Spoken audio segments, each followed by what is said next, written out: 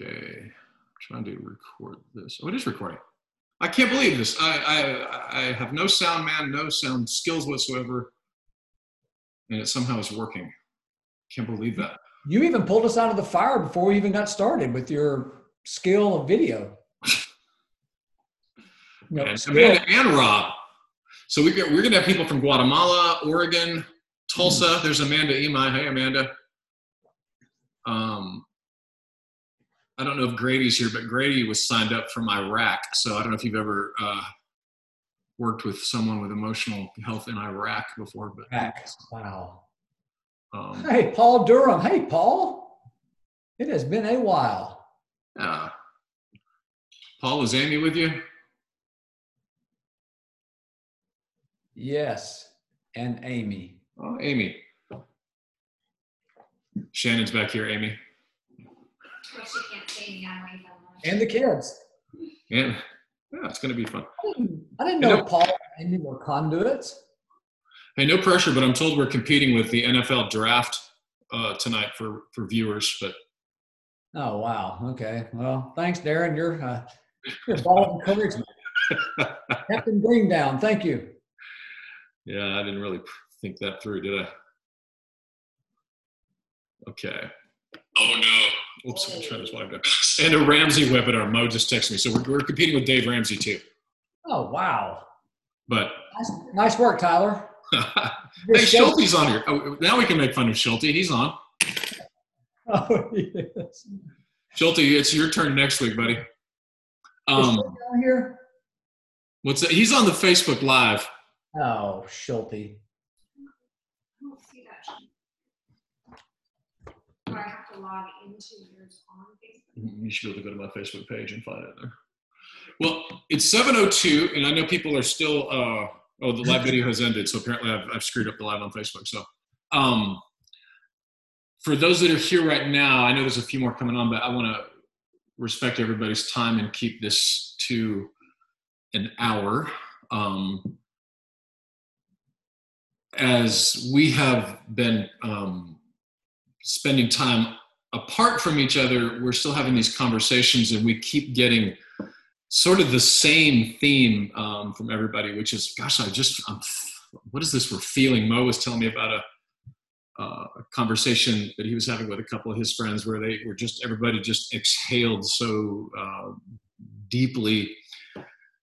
So the point of tonight is, Phil is kind of like a Jedi when it comes to this kind of thing. So we kind of need just somebody to, I don't know, Phil, I don't want to have a whole lot of pressure on you at all, especially if you're a camera, but, our church family, one of the gifts that I wanted to give them is, as heavy as this season has been for me, the work that I did with you and Schulte over the years has actually given me some equipment. It's still been a heavy season, but I've had some tools that I've had to deal with. This. But before we jump into that, Phil, could you just, for those that maybe don't know, I put the bio and stuff in the Facebook group for our church, but could you tell everybody just a little bit about who you are and your history and your work? Yes. Well, I've been in the field, I guess you would say, almost 30 years, which is, with my youthful looks, it's hard to believe. But I sat across from my first person. I'm stealing this from Larry Crabb. He tells a story. I felt the same way. 1991, I sat across from a person for the first time, and he started talking, and my thought was, man, this guy needs professional help. And it occurred to me, oh, that's me. So it's been a long time ago, but I have been for the 15 years of my life in the pastorate. I was an associate pastor and pastor of counseling, and I was a lead pastor for several years in our church. It was going to be in an interim manner, but it was 37 months, so that's not very interim-ish. And in that time, of course, dealing with people and the body and lots of feelings and troubles and that kind of thing. And so about 15 years ago, we relocated here, and I partnered with Chip Dodd to help run the Center for Professional Excellence, a treatment center for professional men. And we kind of operate on the premise of, we know that our guys are really smart and they're really tough and they're really good. So they have lots of intellect and self-will and morality. But what was ailing them was in the territory of attachment, relationship, story, feelings, connection. And that these men who were very high functioning, had tons of horsepower in all kinds of areas, were really lacking in the emotional, relational area. And so we've gone to work for a lot of years, working with a lot of guys, including pastors, including me, including Darren. Who just really, really good guys who want to serve the Lord and want to do well, want to have impact, and did not have a language in them to do it with. And so I've dedicated the last many years of my life walking with men and their families through kind of navigating those waters. And now I'm with Sage Hill, one of the owners of the Murfreesboro location. And Sage Hill actually grew out of CPE as a kind of an outpatient extension of the work we were doing there. And so we're kind of continuing the work rather than coming and checking the treatment for an intensive like you did, or for 3 months. There's a way to go and get the help you need on an outpatient, a once a week or so basis. So I'm really fortunate to have been able to have a hand in the church, in the private sector, and in the treatment sector, all three. So I really use the word blessed on purpose. Yeah, I mean, it's one of the things I love about you and Schulte as well. I mean, you guys, have been pastors. I mean, you still serve as an elder in the church. And so for me, it was helpful just because you guys had not only language around what we were dealing with, but you've got experience with where it was being dealt with that. And it was one of the things that I thought, as I was thinking for our church family, like what would be the gift that we could give them? And honestly, someone with a pastoral shepherd background kind of help them walk through some of this. And you were the perfect guy for that. For those that don't know, Phil has spent some time with our staff, doing offsites, doing time with our missionaries during our mission summit. And it's been a huge blessing for that. And as we're heading into this week, things are changing, shifting, the uncertainty's here, but we're still kind of in the uncertain. And so I was hoping that we could get some tools for this. Like, what are the tools? If I was going to build a deck, I'm going to need a hammer, I'm going to need a saw, I'm going to, a drill to navigate these waters. What would we need? And the first one that I thought, because it's the tool that you guys gave me, was feelings. Right? Which is hilarious that is an actual tool.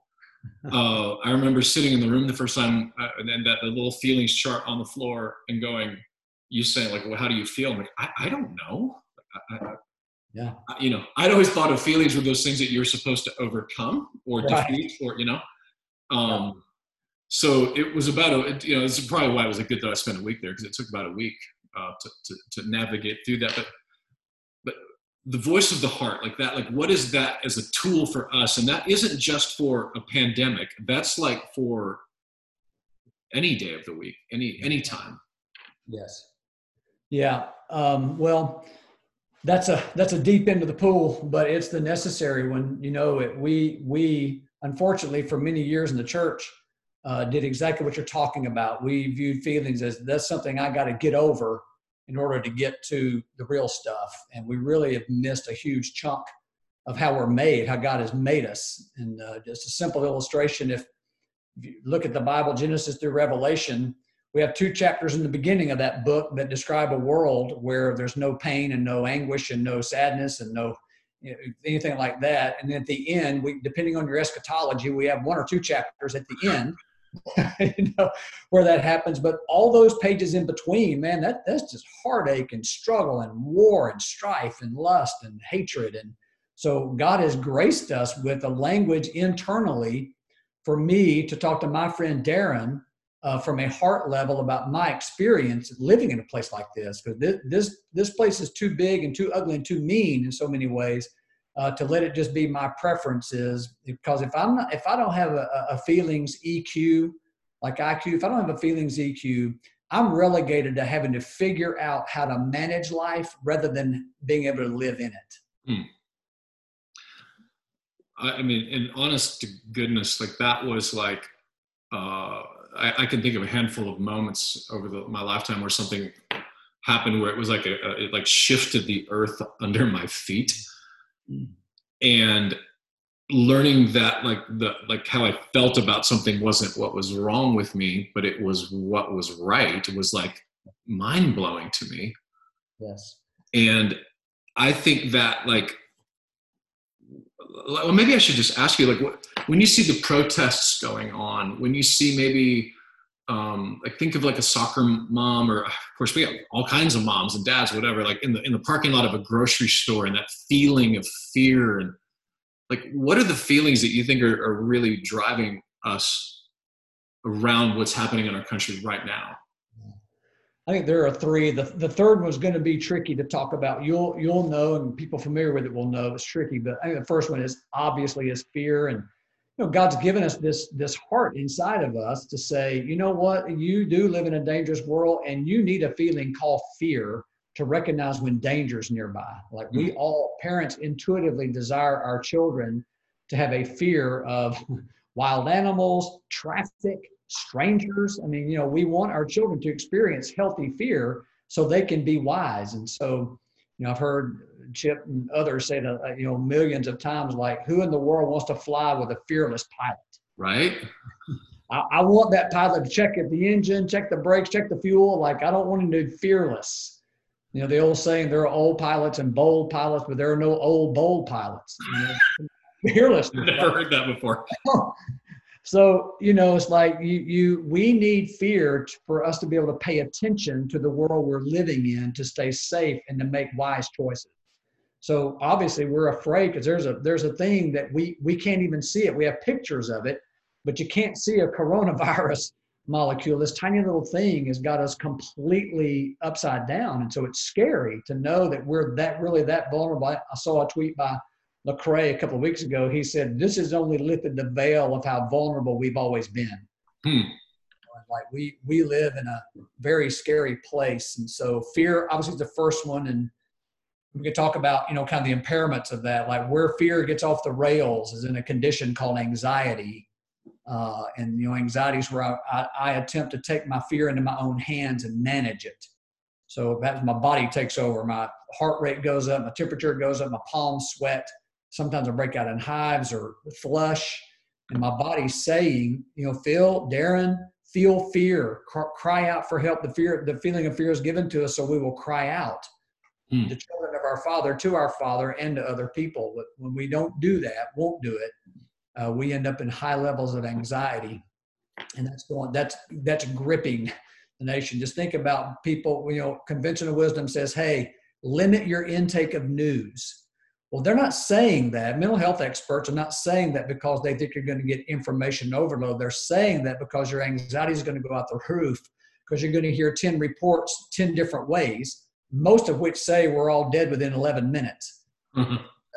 So my anxiety takes over. I obsess over things. I can't sleep about them. That's anxiety working. So fear is huge. And then sadness. Like, it's really sad, obviously, to hear about people dying from this thing, people losing their jobs, people don't have graduations, proms, things that, things that are really important depending on where you are in your development. Like for high school and college kids that can't do their graduations, that's really, really sad. And it's sad. I can't go hiking when I want to, those kinds of things. So sadness is a huge thing too, that what has happened to the world, we have grief around its loss. I guess we could talk about that a little later if you want to unpack it more. The third one is anger, and that's the one that can become very confusing. We're also made to experience healthy anger. Like the world's not designed by God's original design, to have viruses that kill people. So I feel angry when something's going on that is literally killing people and has literally turned the world upside down. Yeah. And so anger can be this thing that motivates us to action. The people that are sewing masks, people that are giving out food, people that are tending to their neighbors, those people are acting in godly passion. Thought of as anger. Yeah, and so to that end, so this is a tool for us to, so even in my prayer journal right now, I've been every day, okay, what am I feeling right now around this, or which has been extremely helpful, even to see how it changes every day. But it's also helpful because as a tool, if we let it take us to the healthy side, like with anger, it takes us to action, to do something. And, Conduit is full of a lot of really angry people, apparently, because we're very active in the world. Yeah. Anger is the feeling that says, I care. And when I care, I get up, sometimes literally, but I get up and go to work on doing something about what the anger is about. Whether it changes or not, I don't know, but I know I have to go do something with this anger. And for the rest of this, for those that are on right now, we'll drop a link in, but if you just Google voice of the heart, feelings chart, like there's actually, those charts are pretty readily available online. Most of the people at Conduit have already read Voice of the Heart, but if you have not read Voice of the Heart, I highly recommend it. It gives you the language that we're talking about right now. And again, the idea that that fear was not something to be overcome, that is not to be ignored. That one of the things that we've noticed a lot of is that in the husbands and wives right now, we're seeing a pattern, which is the wife, and this is generally speaking, of course, is pretty vocal about how she's feeling and the fear and the anxiety. And the husband is like, no, I'm fine. We're all good. Which feels to me a little bit like the husband is just stuffing whatever he's feeling. Yeah. And the wife is just trying to grab hold of whatever it is she's feeling, maybe doesn't have language around it. Like, how would you, in those feelings in a marriage situation right now, how would you advise us to use those tools? Yeah, that is a huge deal. This gets into a conversation about the difference between accuracy and truth. So for instance, in your example, and as you said, it goes both ways, but in your example, the wife is, oh my goodness, get the kids in a dresser drawer to let them come out till this is over. And, really scared and vocalizing her fear and her anxiety. And the husband says, it's not that big a deal. It's only affecting a certain amount of population. Statistically speaking, it's only about 1% and all the facts and figures. Well, the husband in this case, can be right. He can give accurate data.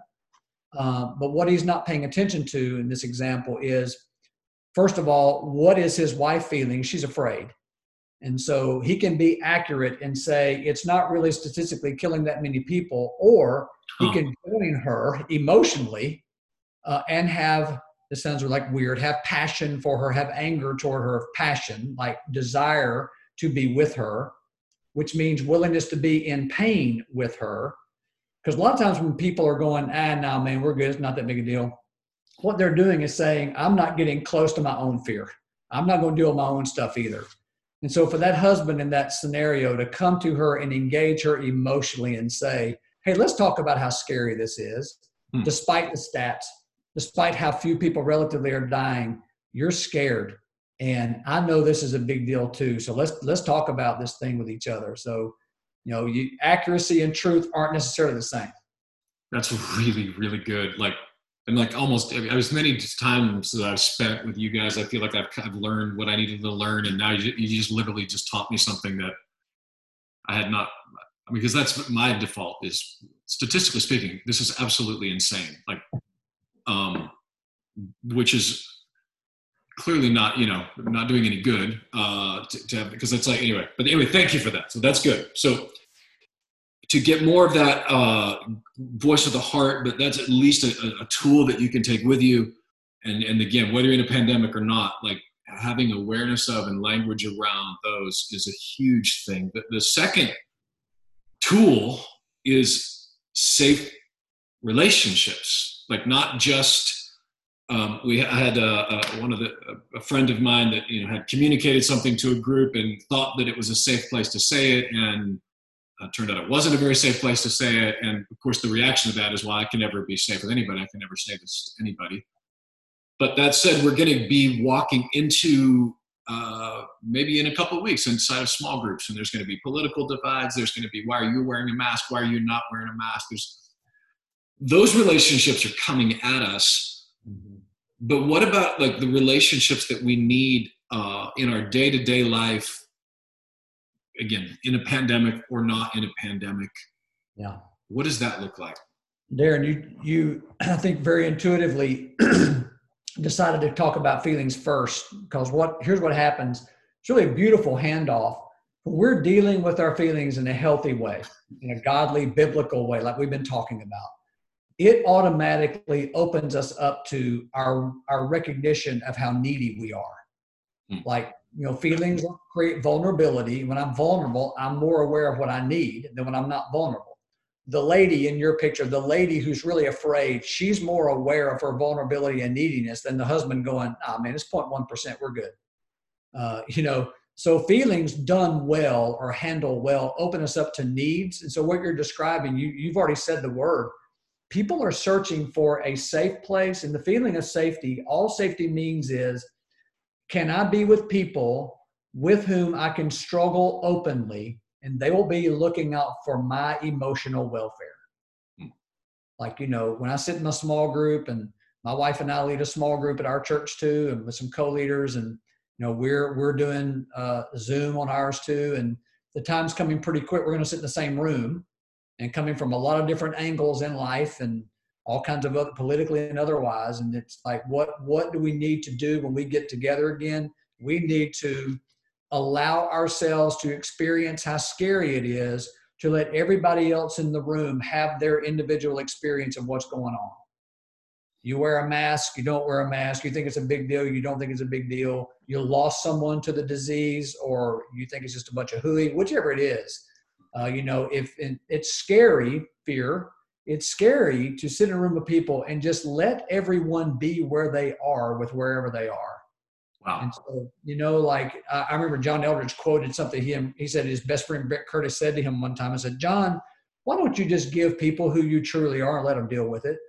And what wasn't meaning being a jerk. He was like, hey, just tell the truth and sit in it. And let people let God be as original with them as he has been with you. And so it's like, we have original, unique experiences with a thing like COVID. And like, can I sit in my small group a few Sundays from now? We meet on Sunday afternoons. And can I allow those individual group members to talk about their experience, their unique experience in this, and have the emotional bandwidth to deal with how scary it is to not have to weigh in and tell them how wrong they are? That's really good. Because that's really hard. Oh. Especially if I think they're wrong. Oh, yeah. Yes. And that's back to data. Like, no. I mean, come on, look at that. And those masks are useless. You don't need those, or vice versa. We're not wearing a mask. So it just comes down to, and again, it's back to feelings. Can I handle my fear?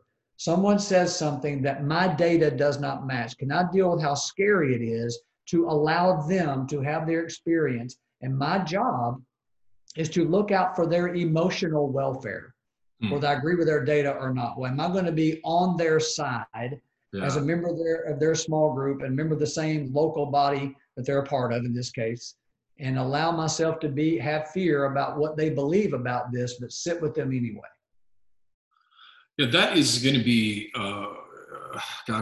especially right now.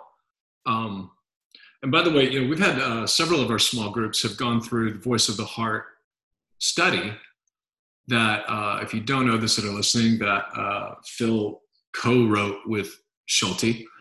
So we have some groups that have already gone through that. So it's kind of nice to know that they actually maybe have some language, but of course it probably might not be a bad time to double down on that as well. When you think about the division itself, as far as in small groups, what's the advice that you give? I guess you've already given it, right? Which is let everybody sit in it. As far as church-wide, like with what you guys are, I guess fellowship, when you say Fellowship Bible Church in Murfreesboro, like how are you guys anticipating the division that could be in a church, the political divisions, the whatever divisions, like how are you guys envisioning that and what that could look like? How do you skate to the puck on that? Yeah. Well, I'm helping form that some on the elder team and other territories. We'll go back, Darren. This is a general statement about your specific question, but there are three things that human beings just almost cannot tolerate at all. It's being abandoned, being rejected, or being humiliated. And so we want to do some equipping with our people to say, look, as you're sitting with other people, be sure you're remaining present with them, emotionally for sure. And rejection says, nah, I can't be with you if that's what you're going to do. And think about it. And then humiliation, things like it seems small, but things like sarcasm, being passive aggressive, inside jokes, eye rolls. I mean, those are very powerful signals of, you're dumb, you're whatever. So we're really beginning to literally to equip our people to say, this is how you sit together when everybody's afraid. Darren, when someone discharges from treatment, we spend time talking to them, working with them about how to re-enter. And we're going to be doing a re-entry with one another, being in the same room. And the big feeling that comes across everyone when they're re-entering is fear. When I come back off a week of vacation, I haven't seen the guys at CPE for a week. I feel fear walking back in the room. I just saw them 7 days earlier, but I'm re-entering. I don't know what their life has been like exactly. Don't know what all they've done. Don't know what all has come up. And so it's the same effect. So we're equipping folks at Sage Hill as well to say, it's okay when you get together. Be sure you're talking about what it's like to be together again. And be sure you tell the whole story. Like most people are going to want to say, oh, I'm just so glad to see all of you, which will probably be true. So glad we're back together again. And then allow those leaders to say, well, what's scary about it? Like, are there other concerns? And all it's doing is pointing to the elephants in the room. Yeah. Like, are you afraid what people will say? And let's talk about how we're going to talk about things since we're back together. Supporting one another. Let's give each other room to have their own individual experience in this. And that intuitively doesn't take care of, but addresses how scary it is to be rejected or abandoned or humiliated for how I experience this thing. That's really, really good, Phil. I mean, obviously that wasn't even something we talked about talking about, but it's something that I am sensing right now, and that because you could see it online and social media. So all I could think is, man, when we all get in a room together, this could be really awkward. Anyway, that's really helpful. Gosh, that's good. The third tool, I want to keep on schedule if I can. I could talk to you all night. Third tool for me, so it's feelings, right? It's safe relationships, but the third one is really just whatever you want to call it, counseling, therapy, like doing the work of the soul, like soul work. Maybe we just call that's the tool. Like soul work is a tool. Yep. And it's funny, coming from a Christian background, of course, I just thought if you just rebuked it or memorized enough scriptures, that it would be just awesome. Me too. Yeah, until it wasn't. And then, of course, realizing that the Bible has so much to say about our soul. And, even the idea, if you're listening right now, thinking, well, is counseling biblical? I mean, isn't appendicitis biblical, really? I mean, we're just working on a different organ in us. And that said, like I would suppose someone listening right now, we have people that have done lots of work, people that maybe dipped their toe in it, and then somebody, maybe it's like me 5 years ago, however many years ago, where I don't even know where to start. Like, I don't know who to call. I'm Googling stuff. Like, I don't know if you guys know this. It's hard to find you. Like, if you're like someone like on the outside, it's not like I've cut my arm, I go to the ER to get stitches. I kind of know the rules. Yeah. But you guys are kind of like how do you find it? Where do we go? Like, is it possible to answer that in one sitting? Yeah, I want to double back on something to get to that. Actually, one thing that counseling therapy does is therapy reminds me of my humanness and takes me back to my humanness. Like, I'm really needy, and I want to kind of bridge between the small group thing and what you're asking about with therapy too. What we're really searching for in a small group setting for people to be safe is a thing called humility.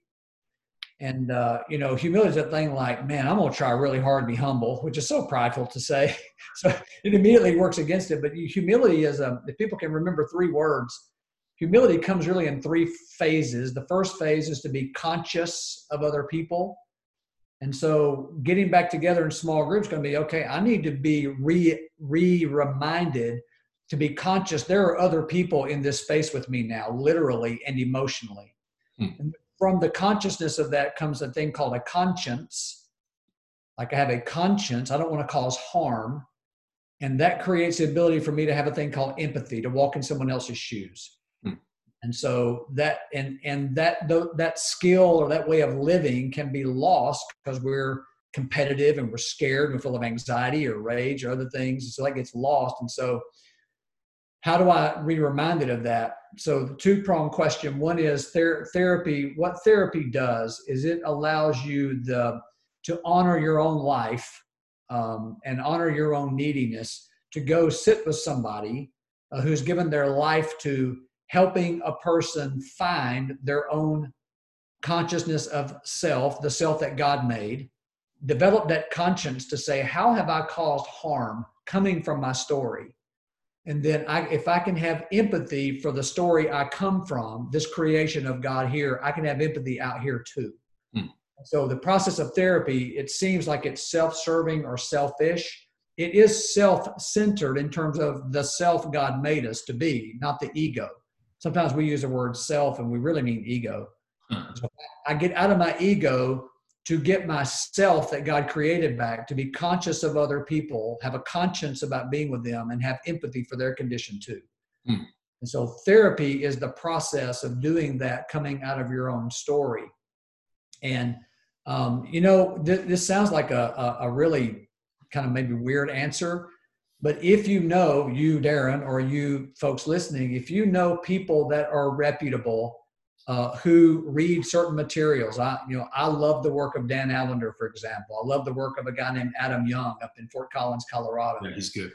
Adam's super. And I know about Sage Hill. They're pretty good, so, looking at what are things that have fed me on a practical note. If I find a blog that I love, and I send an email to the person that does that blog and say, do you know anyone in my area, or who do you recommend, or who has helped you along the way? It's okay to kind of, this is a phrase that's now old. My 24-year-old would roll his eyes when I said this, but, kind of looking among your own tribe. Yeah. See, who has helped you, who has informed your life and your recovery and your recovery of self. The thing that I guess that I wanted to get across, and by the way, that's how I found Sage Hill, by the way. Brad Duncan, friend that I knew and I loved and respected, recommended. And I guess what people right now are making plans after whatever lifts. So, somebody, maybe they're trying to get a shoulder surgery. They're going to finally get it done. Somebody probably wants to go shopping, go to the beach. What I would just really suggest, because what's happened a lot in this season is that things that were already inside of us are being squeezed out. And so we kind of have a little bit of a reality of like, okay, this is really not, like, it's not working for me. If I'm sitting in a parking lot of a grocery store having a panic attack, I can finally maybe say, this isn't actually working very well. Yeah. My point would be, if you're going to prioritize the beach, prioritize a shoulder surgery, your soul is worth it to prioritize that. So coming out of this in May, there's just I learned that I had to fight for it. Nobody was going to do it. Nobody was going to come for me.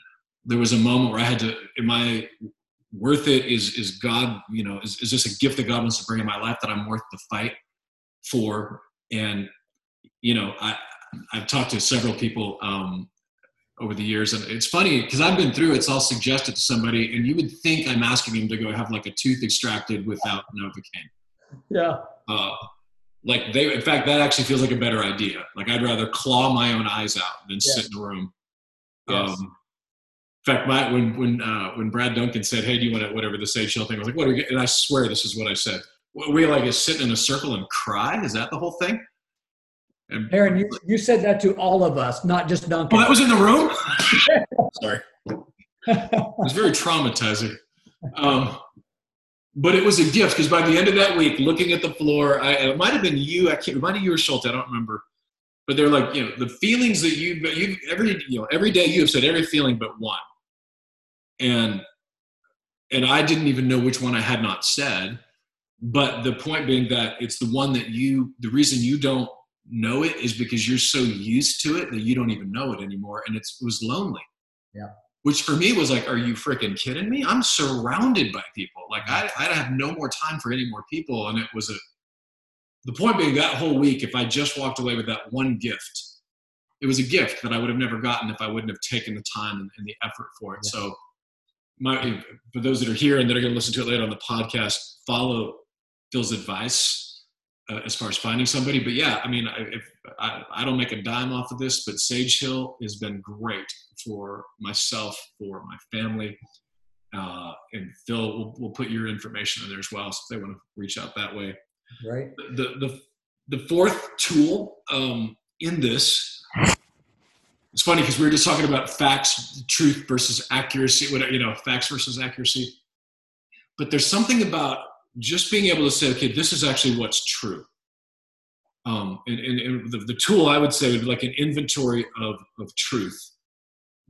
In the Christian world, it's almost the opposite of that, which is, well, we don't have to be afraid of any of this. We don't have to, Jesus is my healer. Things that are true biblically, yeah. But they're not really using it for biblical. It's a numbing of this pain so that I could ignore the reality that's in front of me. And, the Bible does say whatever things are lovely, whatever things are of a good report. So again, my background would say if it's not positive, if it's not exciting, then we don't want to think about it. But he also says whatever things are true. Think on these things. So the inventory of truth in our lives, like we talked about a little bit, what's happening with the moms and with school, that this is true. We're losing the senior year for kids. Like, can you talk to that a little bit? Yeah. There's such a fundamental, I had a professor in grad school who said to me, Phil, where you're going to mess up is you're going to forget the fundamentals, so your question, this territory we're talking about, this is so fundamental, but so easy to forget. And one is just name specifically what the loss is. Some people will say, for me, what I look forward to in graduation, I was in my fourth high school by my senior year. And my graduation was all about finishing the endurance contest of the 4 years of terror, of not knowing anybody the first of the year. And so my graduation ceremony was literally I remember sitting there as an 18-year-old kid on a football field, about to walk up and get my high school diploma. I remember thinking, I'm so glad that I'm doing this in a ceremony, because I did it. 4 different states, 4 years. And and for other kids, it'll be, they need the ritual of saying goodbye to kids they've been in school with since kindergarten. And, and some lose a sports season or band. And so whatever the thing is, and even the things around the ceremonies, like to name as specifically as possible name the loss and what is sad to you about losing this, whatever it may be. I don't get to go to the prom. What's sad to you about not going to the prom? All the pageantry and the photographs. I want to be able to look at I want to show my children my prom pictures. I mean, who knows what people are going to say, but it's so important as we engage our children and each other, adults in this, that we're allowing allowing room for people to name specifically what the loss is.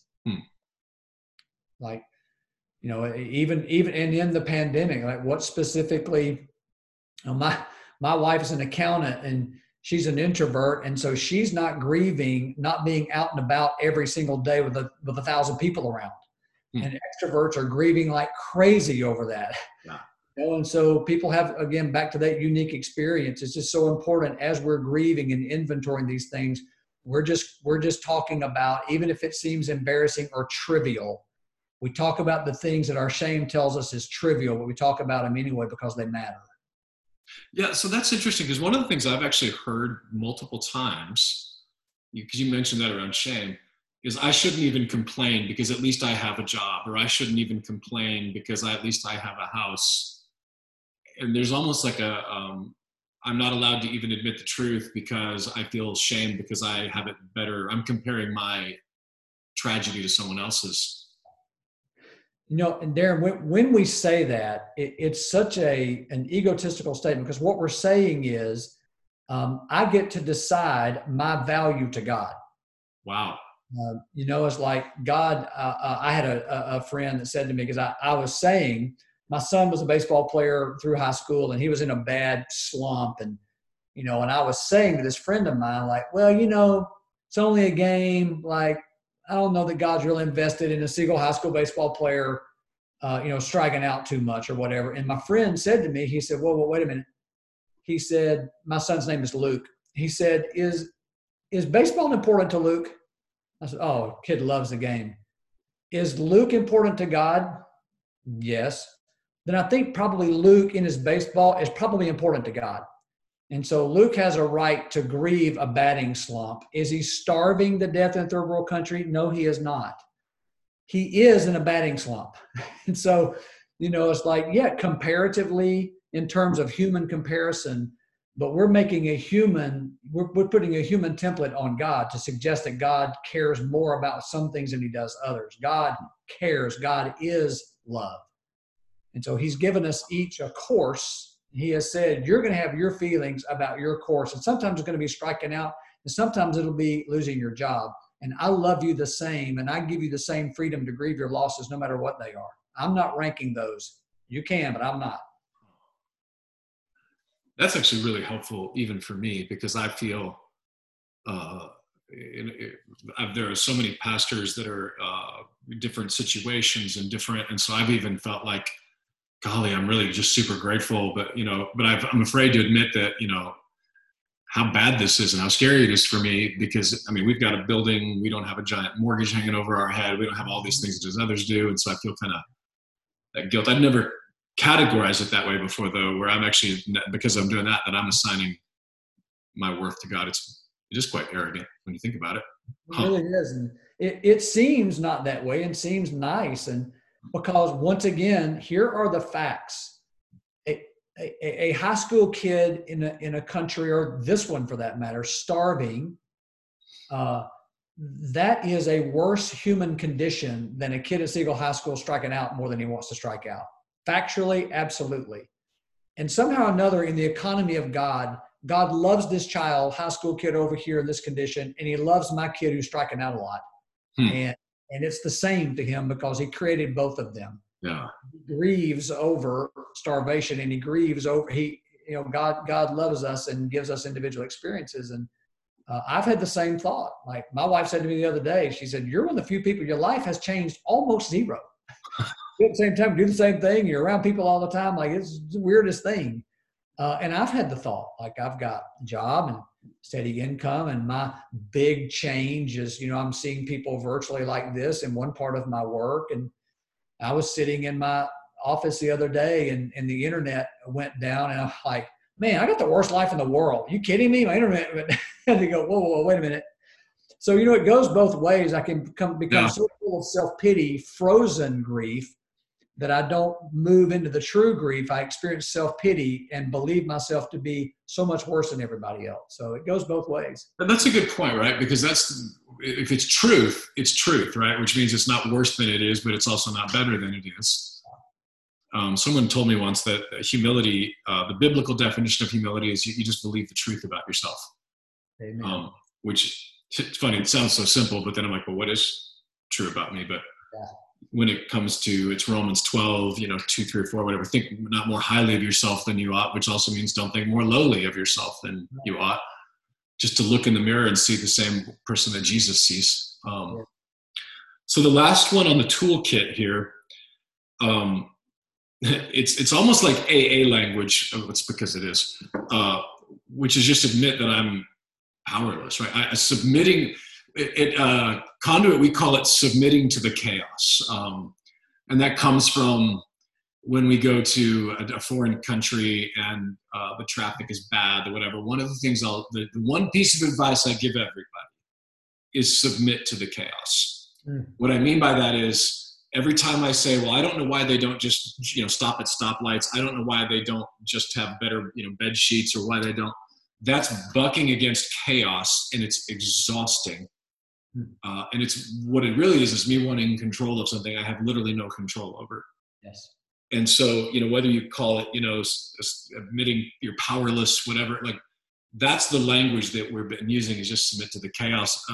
Bible in Romans 12 says, verse 12, it just means being patient in affliction would be the biblical language around it. But that's a tool in the kit for me that's been really helpful, because I find myself this whole time like, man, I wish they would this, and why do they keep lying about that? And what does that look like for in an emotional well-being situation?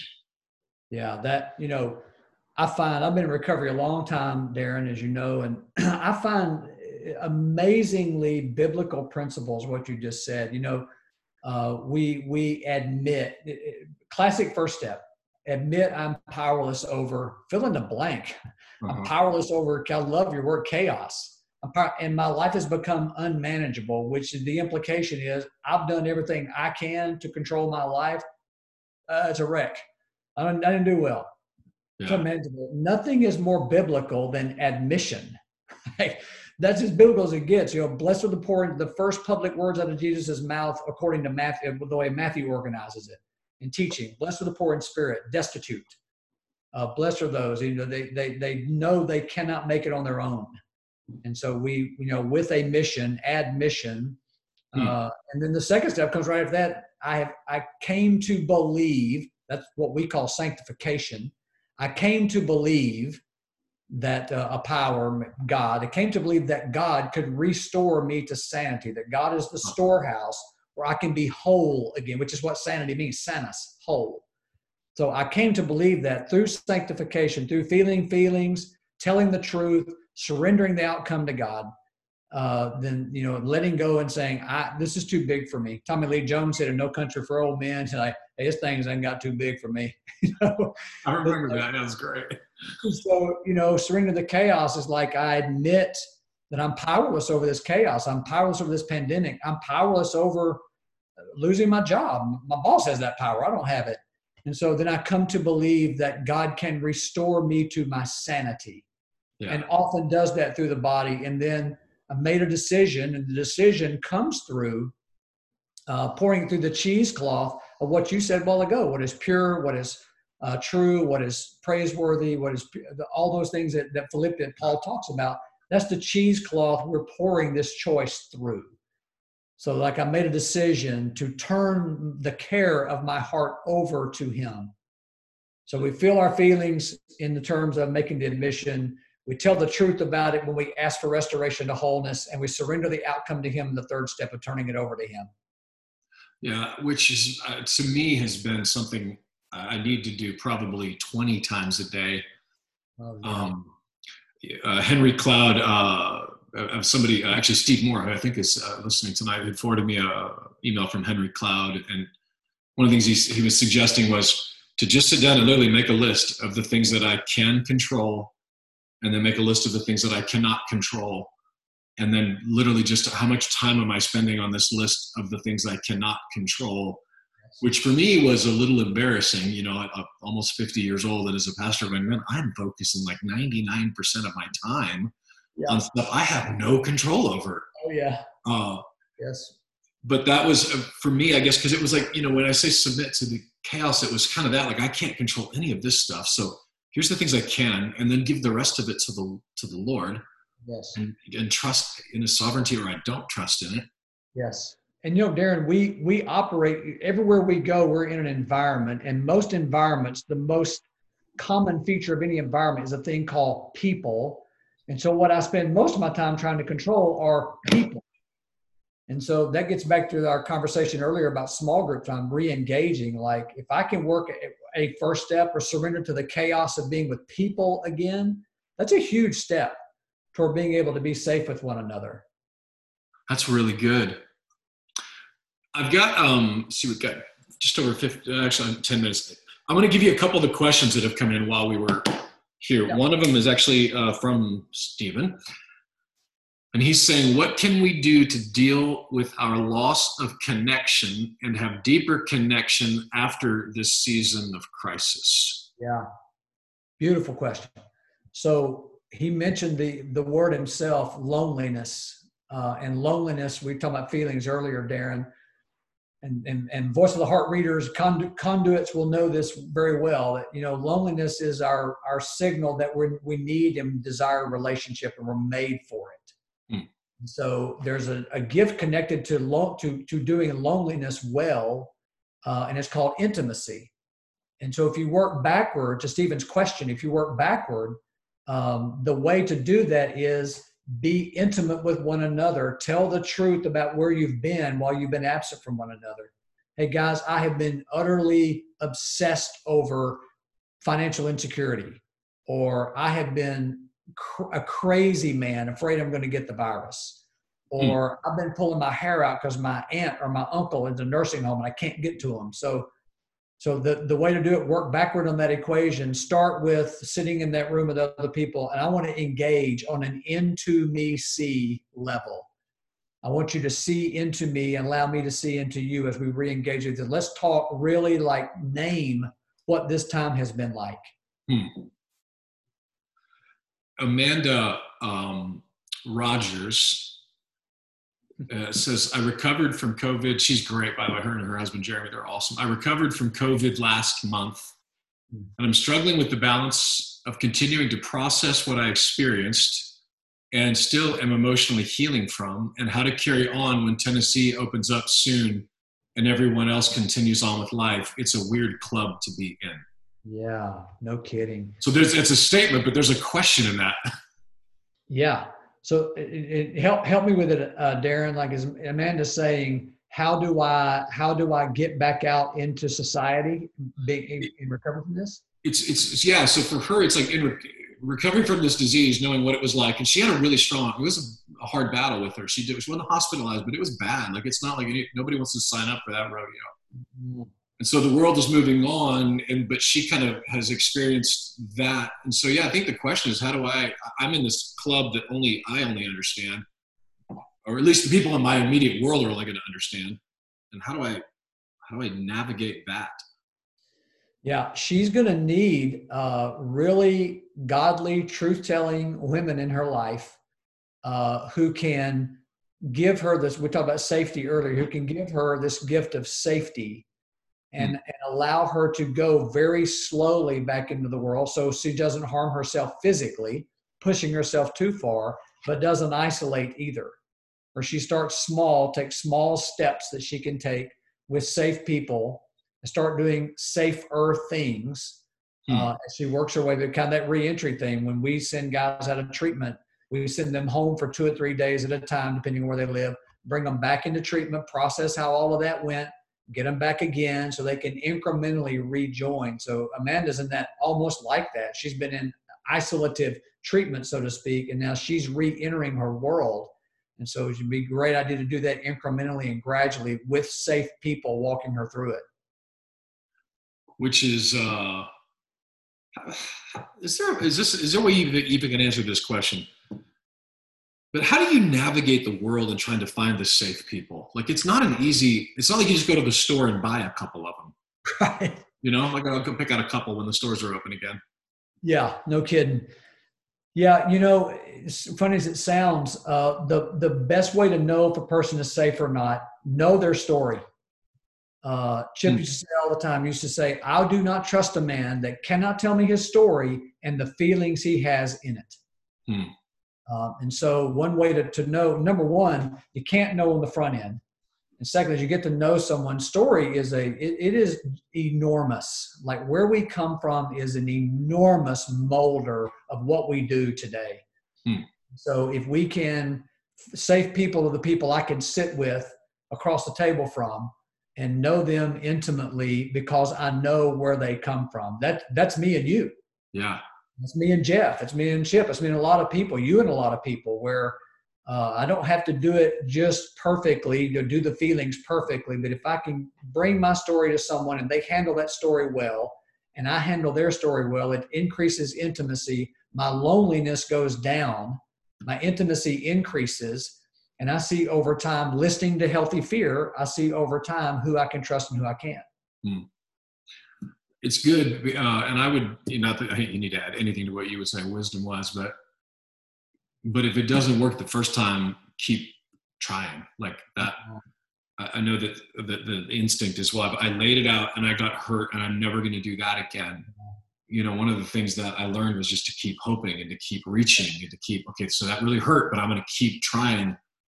And to know going in, Darren, like, you know what? I'm going to be hurt. If you don't want to be hurt, don't ever get married. Don't ever have children. Don't ever have a friend.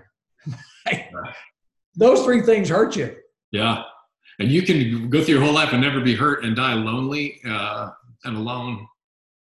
Amy Elliott, who's in Bend, Oregon, which is where I kind of wish we were right now, if I'm being honest. Mm-hmm. She's in a small group setting. Is there a way to effectively comfort others? After naming all of the pain and the losses, what is the most sensitive way to respond? I don't want to gloss over or rush over what has been said and hard, but do we leave those conversations there? Yeah. Again, a lot of that's going to depend on context, but overall, that's a really very sensitive, as in awesome question, or loving question. That's Amy. She's smart. You don't want to slap the Band-Aid on it and go, hey, thanks for sharing, and run off. But you also good luck with all that. Yeah. So you don't want to rub it till it bleeds either. So, what she's talking about is how to contain a story. There's a thing called a thing that children need, actually, called containment. And what it means is, can I contain the hurt and harms done to someone else as they share it with me? And she's talking about containing well. And a good way to do that is to listen, of course, and conscience and empathy. As I'm showing empathy for them and their human condition, again, back to fundamentals. Is there anything else you need around this from me? Do you need more conversation? Shoot you a text, real fundamental things about how to care for people well once we've debriefed. Old school trauma therapists say, when someone has post-traumatic stress, debrief, which brings on catharsis, emotional expression, and cognitive restructuring, which means providing comfort.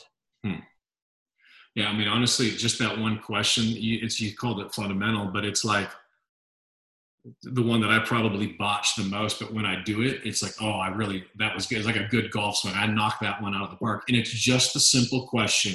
What do you need from me right now? Yeah. What do you need from me? It's such a simple question, but other than that, I'm like playing emotional pinata. I'm swinging, hoping I hit something, and I never get the right thing. And it's funny to me, I guess, because my life, I tend to overcomplicate almost everything, and to know that, to remind myself that it's just this simple thing like that could actually allow for that conversation to continue and to be safe and them to feel safe. Mm-hmm. We have one last question from a guy named Marty Tiemann. Practical ways for folks to move from fear to wisdom. Great. Wow. What a good question. Right? Is he a conduit guy? It's Mo. His real name is Martin, but Mo's name is Martin? I know, right? He's not even here to give crap to right now. Maybe he's still in there. Yeah, he's in there. Wow. Okay. I'm going to call him Martin. Please. His wife does. It's very endearing. I'm absolutely doing that. So moving from fear to wisdom. Here's what fear does. And I'll answer that in context of a thing called faith. Great ending question. Fear is the thing that lets us know we could be in danger, and wisdom is what we're after. So discernment asks a lot of questions. Like, I get to a discerning place, I ask a lot of questions about everything from information. What do people say the smartest ways to do this are? I'm going to get conflicting information with that. Talking to trusted people. And I want to give Martin, Mo, a thing here. So it begins with, getting to wisdom begins with risk. Do I take a risk to ask? Do I take a risk to step out further out of my comfort zone, out of the boat, as Ortberg wrote? I get out of the boat. And then it becomes risk plus memory. I step out. I get accepted. My friend Darren, my friend Mo, my friend whoever. I step out of there, and it becomes memory. And then risk plus memory becomes certainty. Not certainty like every single time this works out, but I have a certainty that says I can take a risk, and I can have memory of when people met me in my fear. And I can continue seeking wisdom from people who give me wisdom, because along with wisdom comes the gift of faith as well. So faith ends up being risk, and then risk plus memory, and risk and memory become certainty. Like I know that this is true. Not every single rep has turned out like I wanted it to, but across time, as I've sought to be wise in my fear, I've gotten this gift of faith, which, Hebrews 11:1, substance of things hoped for. That's a picture of passion. It's painful. I hope for this. It's painful. Evidence of things not seen is a thing called vision. So I take risk, and I have a memory of taking the risk and being met by people who love me. I have this certainty called faith that says I can live with passion and vision, live in the pain of waiting and the vision of what I can see and feel that's ahead of me with people that are with me. That's really good, Phil. That's a good thing to land on. I will drop in the content, I'll drop the 5 tools so that you can be reminded of them. We'll have this posted later as well. And to end with, it's funny, in the few years I've been doing this, in fact, we've had a couple of people leave the church over it because they thought I was getting too therapy-ish or whatever, which, it's fine. I didn't, it is what it is. But the idea that feelings or tool is a huge gift for me and for everyone. The normal obstacle that I hear from people or the objection is, well, you can't go by how you feel. And what they're saying is it's about truth. Like, I feel this is true, or I feel this isn't true. So they're sort of conflating two things together. So most times when someone says, well, I don't feel like this is true, what they're really saying is, I don't like that that's true, and it makes me angry. Yes. Or I like what that is, and it makes me glad or whatever. But so it's basically conflating two separate things, which isn't helpful at all. That's not what we're talking about, whether something feels like it's true or not. This is about, I feel angry about this, or angry around this, or I feel sadness around this. That's just a helpful language that I've been given, and it's been a gift. Phil, how can I'll put something in the comments again about how to get a hold of you, but what's the best way to find you online? If someone is saying, like, right now, I really, Sage Hill is actually something would make a lot of sense for me. What would be the first step they would take? You can email me directly, first and last name, at sagehillcounseling.com. And it can just come to me. I can get you to someone who fits what you're looking for on our team. And then our website is sagehillcounseling.com. And if you live in the Nashville area or Williamson County area near where y'all are, there's a Brentwood location and a Franklin, Nashville location. And then we're located here in Murfreesboro. So there's a literal menu on there of where we are. So we'll put that in the comments as well. Phil, thank you. And please thank your wife for letting us borrow you for an evening. She's sitting right there. I'll tell her. Oh, you just did. Thank you. You're welcome. Darren, I love you. Thank you so much. Love you guys. See you soon.